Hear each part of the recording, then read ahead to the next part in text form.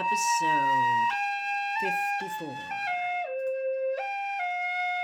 Chapter 18. The Weighing of the Wands. When Harry woke up on Sunday morning, it took him a moment to remember why he felt so miserable and worried. Then the memory of the previous night rolled over him. He sat up and ripped back the curtains of his own four-poster, intending to talk to Ron, to force Ron to believe him, only to find that Ron's bed was empty. He had obviously gone down to breakfast. Harry dressed and went down the spiral staircase into the common room. The moment he appeared, the people who had already finished breakfast broke into applause again. The prospect of going down into the great hall and facing the rest of the Gryffindors, all treating him like some sort of hero, was not inviting. It was that, however, or stay here and allow himself to be cornered by the Creevy brothers, who were both beckoning frantically to him to join them. He walked resolutely over to the portrait hole, pushed it open, climbed out of it, and found himself face to face with Hermione. "Hello," she said, holding up a stack of toast, which she was carrying in a napkin. "I brought you this. Want to go for a walk?" "Good idea," said Harry, gratefully. They went downstairs, crossed the entrance hall quickly without looking into the great hall, and were soon striding across the lawns toward the lake, where the Durmstrang ship was moored, reflecting blackly in the water. It was a chilly morning, and they kept moving, munching their toast, as Harry told Hermione exactly what had happened after he left the Gryffindor table the night before. To his immense relief, Hermione accepted his story without question. "Well, of course, I knew you hadn't entered yourself," she said, when he'd finished telling her about the scene in the chamber off the hall. "The look on your face when Dumbledore read out your name? But the question is, who did put it in? Because Moody's right, Harry. I don't think any student could have done it. They'd never be able to fool the Goblet, or to get over Dumbledore's—" "Have you seen Ron?" Harry interrupted. Hermione hesitated. Yes, he was at breakfast," she said. "Does he still think I entered myself?" "Well, no, I don't think so. Not really," said Hermione awkwardly. "What's that supposed to mean, not really?" "Oh, Harry, isn't it obvious?" Hermione said despairingly. "He's jealous." "Jealous?" Harry said incredulously. "Jealous of what? He wants to make a prat of himself in front of the whole school, does he?" "Look," said Hermione patiently, "it's always you who gets all the attention. You know it is. I know it's not your fault," she added quickly, seeing Harry open his mouth furiously. "I know you don't ask for it, but, well, you know, Ron's got all those brothers to compete against at home, and you're his best friend, and you're really famous. He's always shunted to one side whenever people see you, and he puts up with it, and he never mentions it, but I suppose this is just one time too many." "Great," said Harry bitterly. "Really great. Tell him from me I'll swap any time he wants. Tell him from me he's welcome to it. People gawping at my forehead everywhere I go." "I'm not telling him anything," Hermione said shortly. "Tell him yourself. It's the only way to sort this out." "I'm not running around after him trying to make him grow up," Harry said, so loudly that several owls in a nearby tree took flight in alarm. "Maybe he'll believe I'm not enjoying myself once I've got my neck broken, or—" "That's not funny," said Hermione quietly. "That's not funny at all."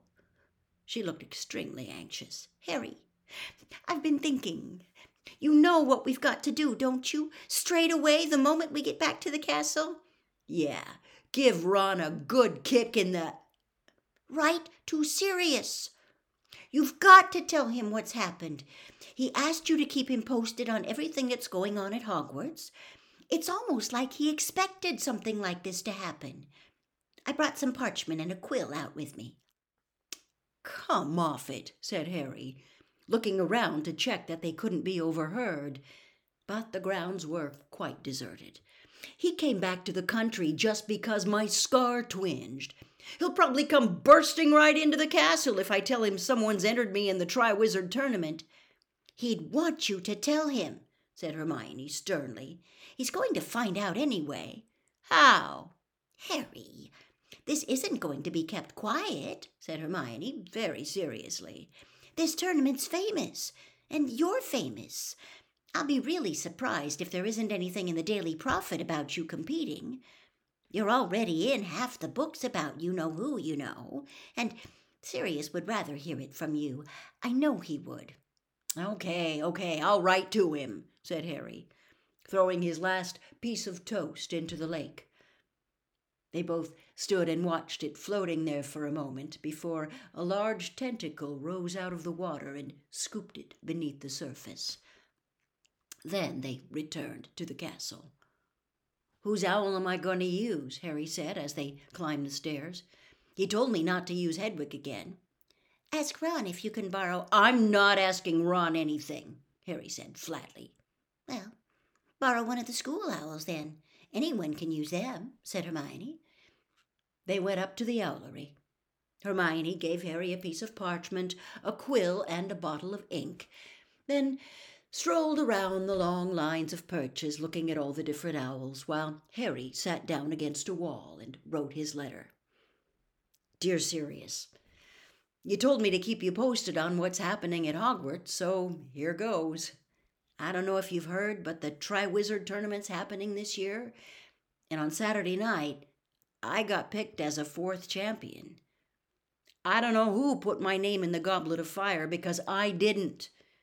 The other Hogwarts champion is Cedric Diggory from Hufflepuff. He paused at this point, thinking. He had an urge to say something about the large weight of anxiety that seemed to have settled inside his chest since last night, but he couldn't think how to translate this into words, so he simply dipped his quill back into the ink bottle and wrote, Hope you're okay, and Buckbeak, Harry. Finished, he told Hermione, getting to his feet and brushing straw off his robes. At this, Hedwig came fluttering down onto his shoulder and held out her leg. I can't use you, Harry told her, looking around for the school owls. I got to use one of these. Hedwig gave a very loud hoot and took off so suddenly that her talons cut into his shoulder. She kept her back to Harry all the time he was tying his letter to the leg of a large barn owl. When the barn owl had flown off, Harry reached out to stroke Hedwig, but she clicked her beak furiously and soared up into the rafters, out of reach. First Ron, then you, said Harry angrily. This isn't my fault. If Harry had thought that matters would improve once everybody got used to the idea of him being champion, the following day showed him how mistaken he was. He could no longer avoid the rest of the school once he was back at lessons, and it was clear that the rest of the school, just like the Gryffindors, thought Harry had entered himself for the tournament. Unlike the Gryffindors, however, they did not seem impressed. The Hufflepuffs, who were usually on excellent terms with the Gryffindors, had turned remarkably cold toward the whole lot of them. One herbology lesson was enough to demonstrate this. It was plain that the Hufflepuffs felt that Harry had stolen their champion's glory, a feeling exacerbated perhaps by the fact that Hufflepuff House very rarely got any glory, and that Cedric was one of the few who had ever given them any, having beaten Gryffindor once at Quidditch. Ernie Macmillan and Justin Finch-Fletley, with whom Harry normally got on very well, did not talk to him, even though they were repotting bouncing bulbs at the same tray. Though they did laugh rather unpleasantly when one of the bouncing bulbs wriggled free from Harry's grip and smacked him hard in the face. Ron wasn't talking to Harry either.